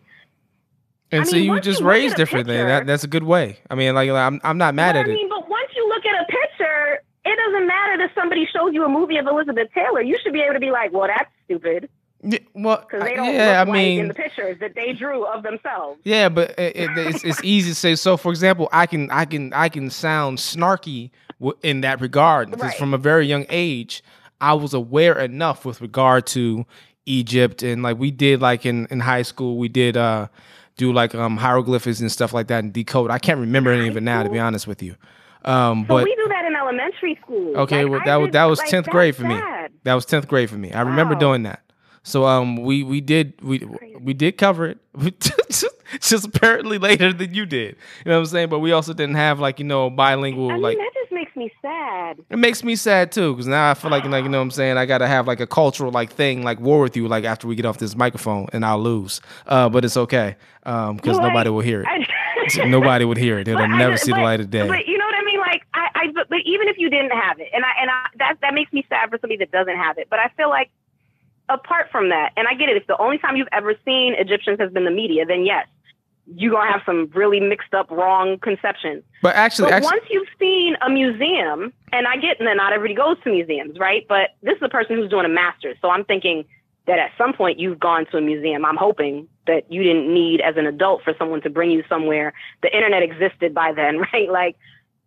That you still are believing white people? What? Okay, so actually... mental slavery and the Kool-Aid is just a whole nother issue. Yeah. So actually what we're going to do here, I'm actually going to wrap this interview up, but I want to do a bit of a summation before I did that. I think you said so many things, there are things I wanted to just add a little... all over the place. No, and it's fine. That's what happens when you have a conversation. It's a learning process or whatever. You get a chance to speak, get a chance to listen. So... for me, it's just one of those things. You said a lot of just very poignant things, and I think one of the things you kind of said, I'm paraphrasing here, but basically what you were getting at was you came up with a culture that wasn't quote unquote American as a white person specifically, or somebody who would be viewed from the outside as white, and you didn't see yourself as quote unquote white. You didn't even realize it at a young age because you were around all this different. Even above that, I didn't see myself as American. And in my upbringing, we associated white with American, or American with white. Right. So that in and of itself, even Black American was different and not American. Yeah. In the strict sense, right? So, that in and of itself, though, because you were able to interact with your Spanish teachers and your teachers who taught you all this culture and all this language, and you were able to interact with these kids with darker skin than you, whatever, and nobody was tripping, and you were able to basically look at things from a more inclusive and more informed perspective. And I think your upbringing is actually what is key to actually fighting the racism that a lot of us are trying to get at, because there's so many people who don't have that experience. So I think that in and of racism is an issue of Black people, and white people have to fix it. It affects Black people, but it's not Black people's issue. Oh yeah, because we didn't create it. We didn't create it. It's not a construct we created. Right. If white people are never in an environment to fix themselves, then yes. So if people were raised like I was, then they would have no choice but to have a different perspective, right? But until that starts to be more common, I don't know that would fix it completely, because again, I have students who went to the same school and they're not quite they haven't quite gone over as far as I have. No, but it's a start, though. It's kind of like certainly have, right? It's like the Affordable Care Act. It's not perfect. Social Security is not perfect, and it's been around for decades now. It's not perfect, but it's something. Yeah, it's something, and it helps. Now, could it be better? Right. Could we find ways to improve it? Yeah. We can fix Social Security right now. Two ways. One, we take away that ridiculous cap where it stops at $118,500, and we raise that cap to a minimum at no less than $250. But I think at least for the first $1 million, you should be kicking in on Social Security. Also, like that 6% cap on it, if you raise it over the next 10 years, a 1/10 of a point, a percentage point or whatever, up to 7, that would make Social Security solve it indefinitely. But nobody wants to do that. And it's something that you can easily fix. But because we have jackasses in office, that's a whole other thing. I went on a tangent. But I think that's everything. A lot of problems are easy to fix. People don't want to do it. People are lazy or they're comfortable. Yeah. And it's not really what it is the people that are making the most noise about it are the least informed and the least affected. Well, right. It's easy to vote, it's easy they vote to and they fund. Yeah. But it's easy to make a statement where you say something like black on black crime. Well, in reality, there's no such thing as black on black crime. It's crime. Right? It's crime. Because if you say black on black crime, then you're intimating without saying it that there has to be other types of crime. There has to be a white on white crime and Asian on Asian crime. It's crime, yo. Right, and that it somehow doesn't happen in the other groups. Yeah. No, every group hurts themselves. It's your group. Yeah. You don't have crime is going to be in your group. Come on now. Yeah, you tend to affect and be affected by those who live closest to you. Get on a plane to go commit some crime? No, you're going to do it with the people nearby. Yeah. So, I mean, it's annoying. As always, Jennifer, I have a blast talking with you. And we're going to have to sit down again. I'm actually going to have to get you on the show, The Usual Suspects, for a sit down too, especially if you happen to be in town sometime soon. But I want to thank you so much. One last thing. Barefoot. Very quickly, where does the Barefoot come in? Because people might think that's a nickname. I thought it was a nickname until recently. So where does Barefoot come from? And my student today who looked at me with 6 eyes, he was like, "Who? What? Why he call you that?" I was like, "It's my name." He's like, "No, hold up. Wait a minute." So Barefoot is my last name. I have 2 last names, one from my mother, one from my father. My mother is a Barefoot. I'm a Barefoot. So my grandfather is from Oklahoma, and he didn't grow up with his father, who is the Barefoot senior, because his father died a week before he was born. And but what we do know, or what they do say, so his mother, my great grandmother, was a Sooner. For those who don't know, that's why the Oklahoma Sooners are called Sooners, because that refers to the white people who were in Oklahoma in what was then Indian territory sooner than they were supposed to be, i.e. before it was open to white people for settlement. They were sneaking in and living with the Indians, quote unquote. And so she was a Sooner. She was there in Indian territory illegally. And his father was a ranch hand, a what his family all referred to as an Indian from Texas. And he came across the border from Texas to Oklahoma and met my great-grandmother. They got married. They had 2 daughters. And then when my great-grandmother was pregnant with my grandfather, my great-great-grandfather passed away. So I just know that he was a Cherokee Indian from Texas who came. My grandfather, his mother remarried, and he has some half siblings, and they refer to him and his sisters as the Indians. They have always done so. His sisters married full blood Native people from the Oklahoma area. Their children are actually in the tribe and on the rolls. I'm not. My mother's not. I don't know if we qualify based on the random laws that the United States has to dispossess some people of some things and others of other things. So, to be Native American is a lot harder than to be Black or other races. So it's not advantageous to the U.S. government to give people back more land and rights. So you have to be like 1/8 and be on an Indian roll. And my grandfather tried to find the Indian rolls from the family member that the Cherokee comes from, but he got sort of hit a dead end in Tennessee or South Carolina or something when he was looking back into the history. But actually, the Cherokee supposedly comes from a different side of the Barefoot family that were a Cherokee woman who married into the Clarks. So it's not even from the Barefoot. We are not sure if the Barefoot word is, my family, some of them think it was Norwegian, that it was Bareford, and it got changed to Barefoot to sound more American in the early part of the U.S. history. I don't actually have proof of that, so I don't know. I do know that if I look it up on the census, that there is some, in the very early part of America, the late 1600s, early 1700s, there were people coming from sort of like England, Scotland, Wales area. I'm not sure which particularly, but somewhere from that area with the Barefoot name, and it was somewhat common for a very short time, for a few years there. So I believe that Barefoot, the name itself, even though it's not very common, is actually some kind of an English name of some sort from one of those areas, and that either it's the story my family tells that they were Norwegian and Bareford sounded bad and Barefoot sounded more quote unquote American or Aryan, so they changed it to that. However, they picked a name that didn't really survive much in the U.S.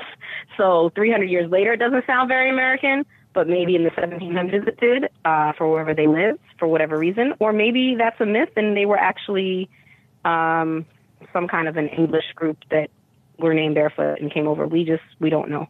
Okay. But it's that side of my family that's Cherokee, and since that sounds like what people think stereotypically is a native name because it's like some kind of a story name that tells something about you. But it's not. We don't know the name of the Cherokee person. Like that her surname. We know her name was Clarissa, or that the child's name was Clarissa from the native person. But we don't know what the mother's name was. Most likely because they didn't want to keep a record of a white man marrying a Cherokee person. Okay. At that time. Okay. So that's the best record. My grandfather, who once computers came out, made himself computer savvy and tried to look stuff up on the internet. Okay. Has anybody ever confused you or described you as being not thorough? No, I don't think so.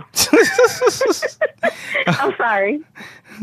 So what would tell me so I can learn. Let me learn something. What would be the concise answer? Now that I give you all the backstory, what part of it would have given you the answer that would have been sufficient and told you what you were looking for? The Barefoot family comes from my grandfather's side of the family, my mother's father. Oh, that's it. I mean, if you want to give like, no. Here's the thing. I appreciate a good retelling. Like regale me with the story, damn it. So you just wanted to know that it was a name, not a nickname. That it's my actual last name on my license. What? No, that was like, look. That kind of would answer the question. Again, You didn't know what you were going to get when you asked questions of me. Well, I don't know what I'm going to get when I ask questions of anybody. But it's cool. I didn't have an expectation one way or the other, and I'm not mad at your answer. I think your answer is fine. Oh, no. The whole thing might not make it for editing purposes. I don't know. Right. That's what I feel you. No, but I just wonder what people do expect, because I do get these looks like, okay, I don't think that's what I was asking, but damn. No, okay. no. You gave the answer. You just gave more than the answer, Right. which is there's nothing wrong with that. No, You know but what I'm saying? I'm asking is, what do regular people expect? Like, so if that was the answer regular people expect, now I know. I'm not saying I'm going to do that. Well, I'm not a regular motherfucker, so I can't tell you. Well, I imagine, like, you know, for listening purposes for a podcast, if somebody's in the car, they probably just like, oh, like, yeah. Because honestly, I thought it was like, okay, like, I thought it was like Native American. Once you said, like, oh, it is my last name, like, okay, it's probably Native American then. That's what I was thinking. Right. But like, well, I grew up always saying, my short answer growing up was, it's because people didn't ask me my name. They asked me if I was, so they would hear my name and ask me if I was Indian or Native, depending on their, you know, nomenclature. And I would say, I am Indian, I am Native, I am Cherokee, but it's not from the name Barefoot. And they'd be like, oh, really? Wait, what? And I'm like, well, it's from the Barefoot side of my family, but from someone else on that side of the family, from the maternal side of that family.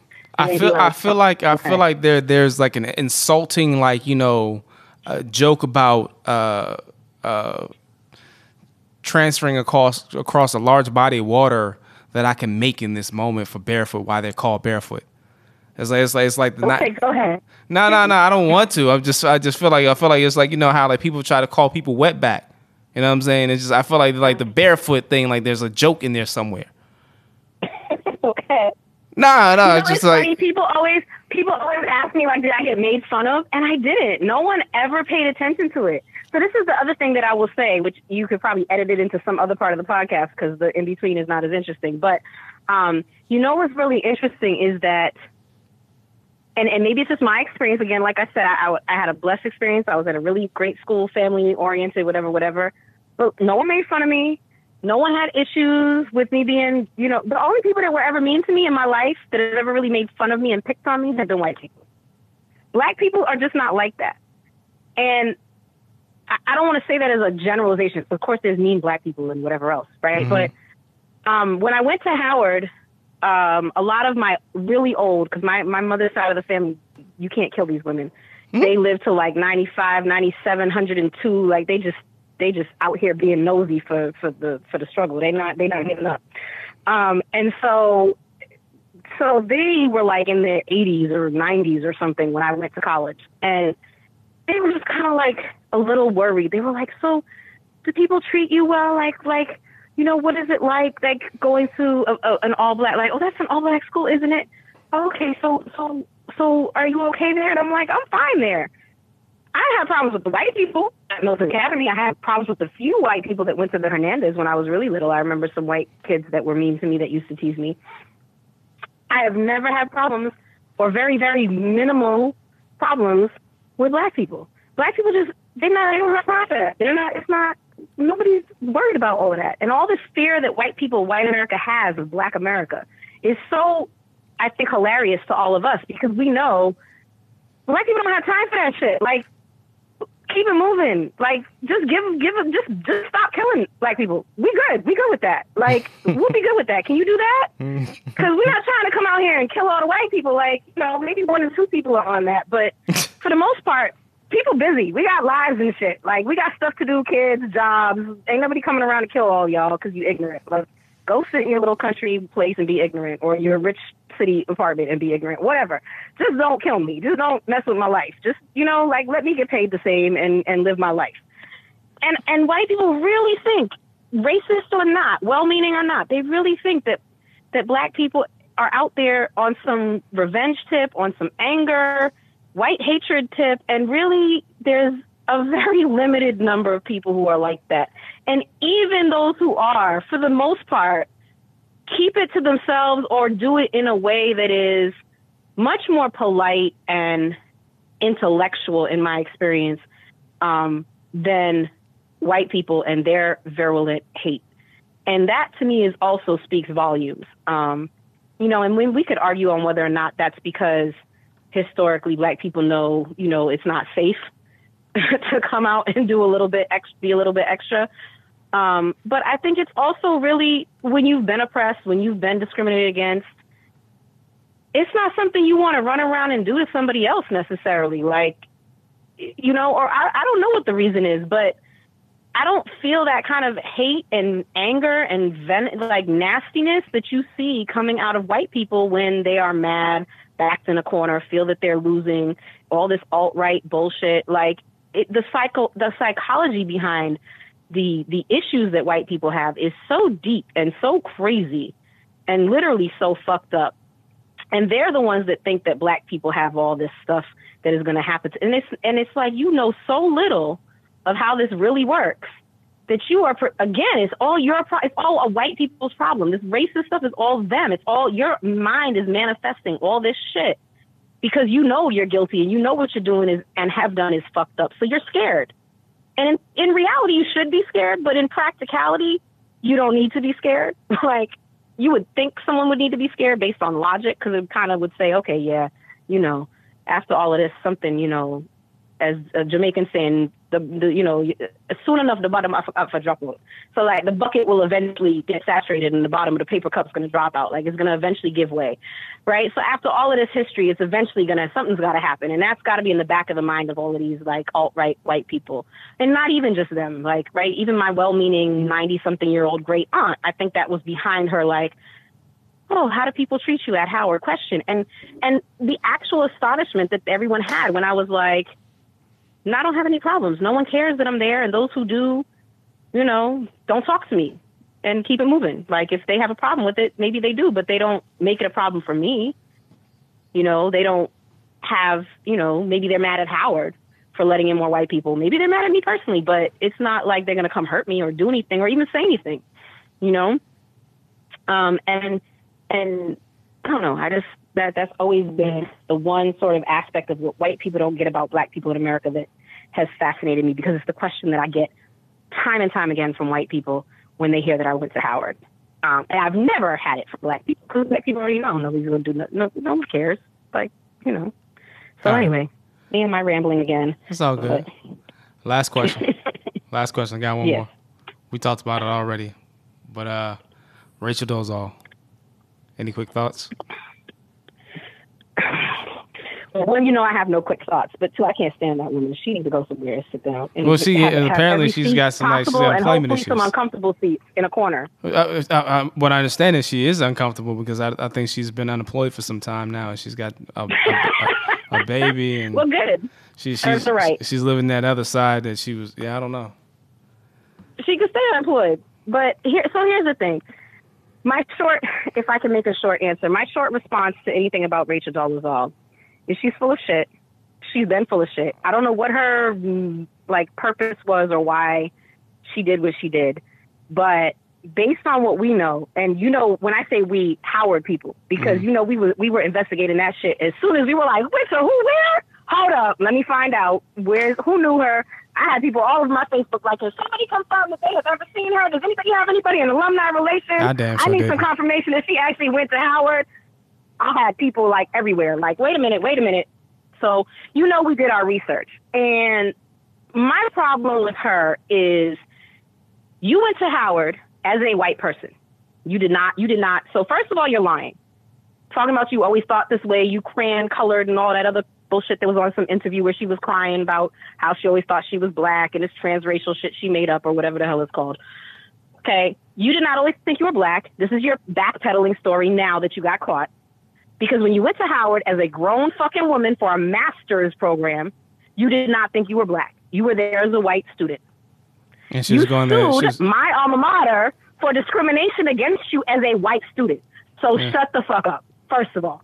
You never thought you were black. You just decided at some point for whatever reason, and now you're going to do this. That's good. Great for you. Your bullshit about, oh, this is the way you could help black people. No.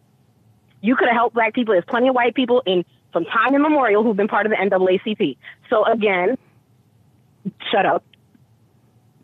And you went to Howard, you understand black people. If you truly understood black people, you would understand how offensive what you are doing is. Because black people can't turn around for the most part and decide that they're going to be white tomorrow.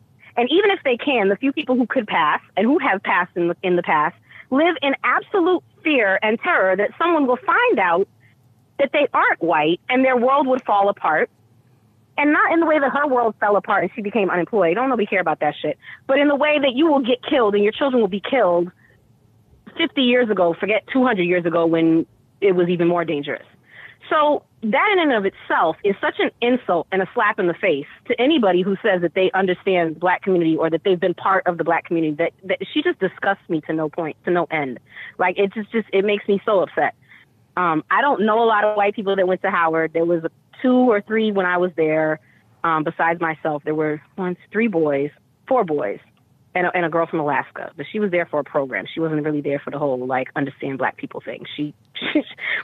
We checked on her all the time to make sure she was okay, because we don't think she knew what she was getting into or that she was even coming to a Black school. But she seemed to have some friends and she was happy. So that was good. But the other 3 people that I knew 2 of them more than just like seeing them. I'd actually had conversations with them, and one I knew better than the other. And he, from my understanding, also grew up with Black people in Virginia, and, you know, it was part of his like upbringing and what have you. I don't know how deep it was, but I think that was his process and why he came to Howard. You know, maybe he came for the girls. I don't know, but he definitely came for the fact that he was already connected to the Black community. It wasn't like let me see what Black people are like and just show up, right? So I get the feeling from the few white people I know that went to Howard and from myself that I'm going to go out on a limb and say that most white people who go to HBCUs are doing so, or at least in my time frame, were doing so because they had some kind of an affinity, understanding, connection, whatever, to the Black community and culture, experience, or what have you. And everyone that I knew was equally, you know, as we now like to say, quote unquote, woke. So there was no one who was going to run around and do some bullshit like Rachel Dolezal. And I haven't asked those white people that went to Howard because I'm not really in touch with them. But I would assume that they feel the same way that I do about her and think that that's some ignorant shit.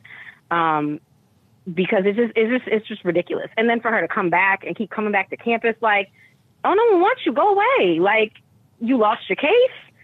The art department didn't want you. Like, go away. Just stop. Just sit down. Stop. Right? You will your natural hair products, whatever. Like, you doing the most. Like, you got your own problems. I don't know what they are. I don't know why you're mad at yourself. But, you know, and yeah, it is difficult. It is if you are part of a culture that's not yours, and people may or may not accept you, and they have every right to do that. You know, I'm not Black. I'm not part of the group as we speak sociologically and anthropologically. I'm not a group member. So group members in any society, in any situation have the ability to accept members and not accept members and exclude members. Even those who have a natural sort of right, if you want to call it, who are naturally part of the group, sometimes can be excluded by groups sociologically. So as an outsider of a group, you have no way to dictate whether you're going to be accepted or not, and by whom. And how. You may not be accepted by, and how, and on what terms. And you may not be accepted by everyone, and you may not be accepted at all times, and you may not be accepted in all ways. And you can't change that. And it's not your place to change that. And you don't have any say over that.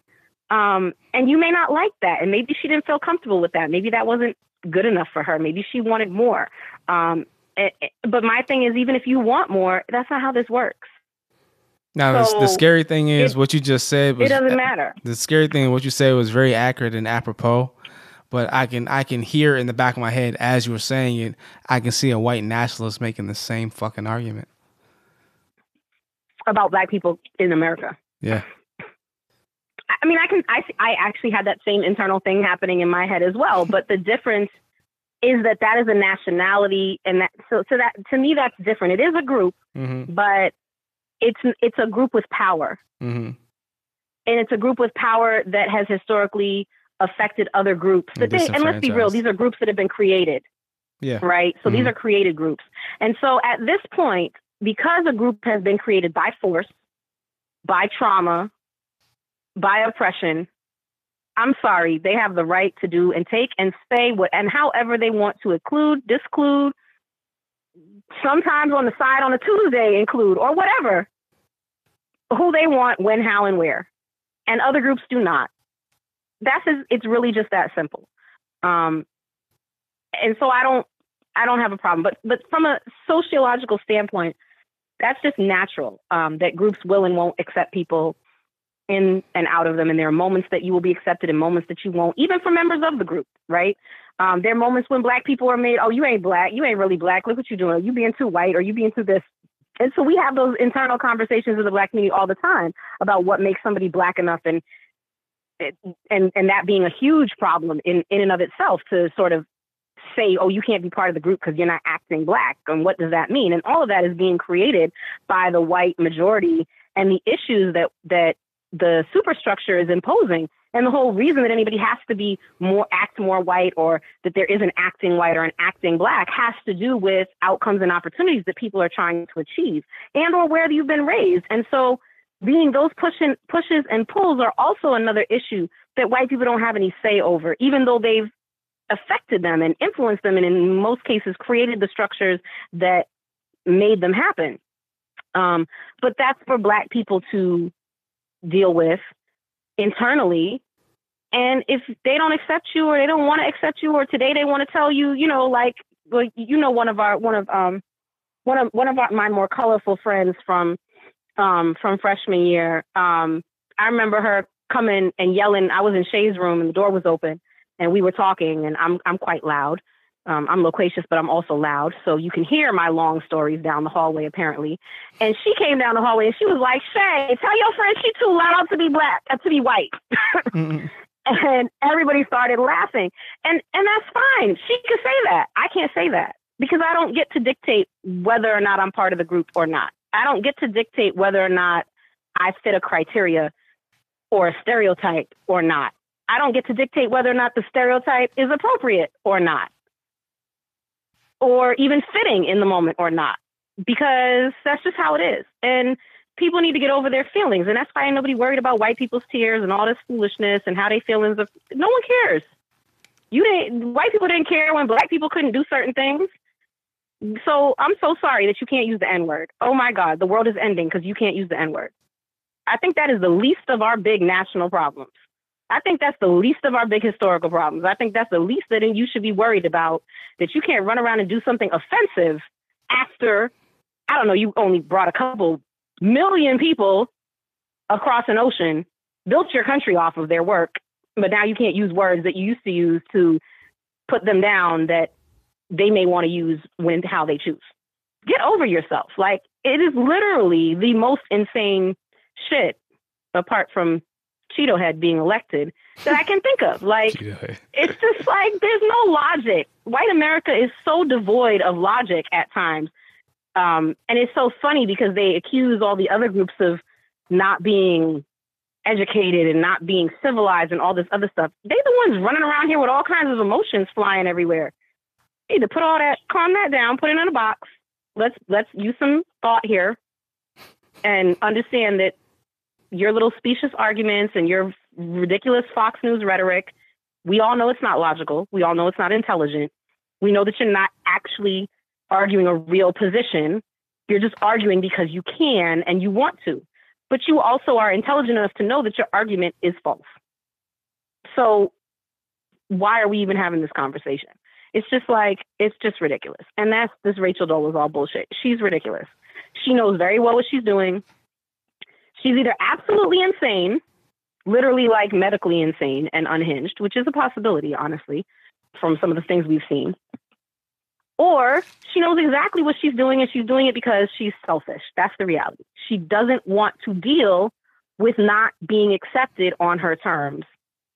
She doesn't want to be the, like, sometimes you're going to be like, girl, you Black, but sometimes you be like, girl, you ain't Black. Stop it. Sit down. She doesn't want that. She wants to be able to be Black all the time, not on someone else's terms. Well, that's too bad. You're not Black. So get over it. Everybody has different experiences. You don't have a Black one. As much as you identify with Black people, as much as I've lived with Black people all my life, can speak all kinds of languages, accents, can go to other countries and people think that I'm from this thing or that place or whatever, and understand culture, and can school people on those cultures, even Black people on those cultures. It doesn't make me Black. It doesn't make me live through the experiences that Black people live through. It does not make me have to deal with things that Black people have to deal with in this country. So, no.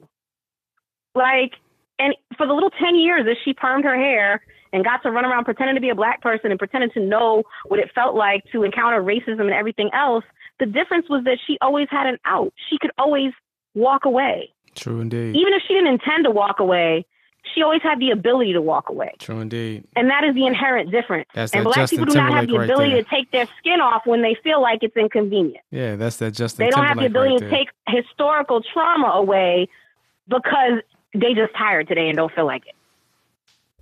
Well, look, That option doesn't exist.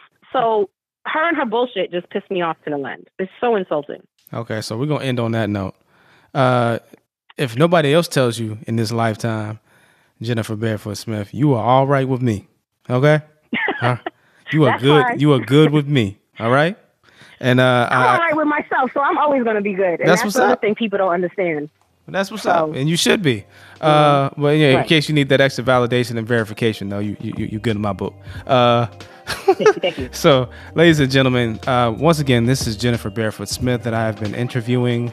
Of course, very interesting conversation, very interesting person. I thank you so much for listening. Jennifer, thank you for being a part of this interview process. And I'm gonna try to get you back on the show sometime in the near future if you're cool with that. That's cool. Of course, you're cool with that. All right. So, yeah. Thank you so much for listening, ladies and gentlemen. Again, this is Flash Black Radio, Culture Shock. You can check us out on iTunes. You can check us out on Google Play. Check us out on SoundCloud. Please leave comments on the SoundCloud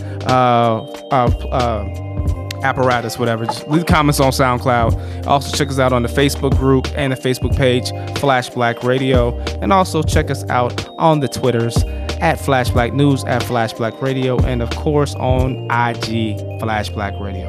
All right, so we appreciate your time, appreciate your energy, and please continue to tune in and check us out, share, discuss, all that good stuff. Until next time, stay beautiful, stay woke.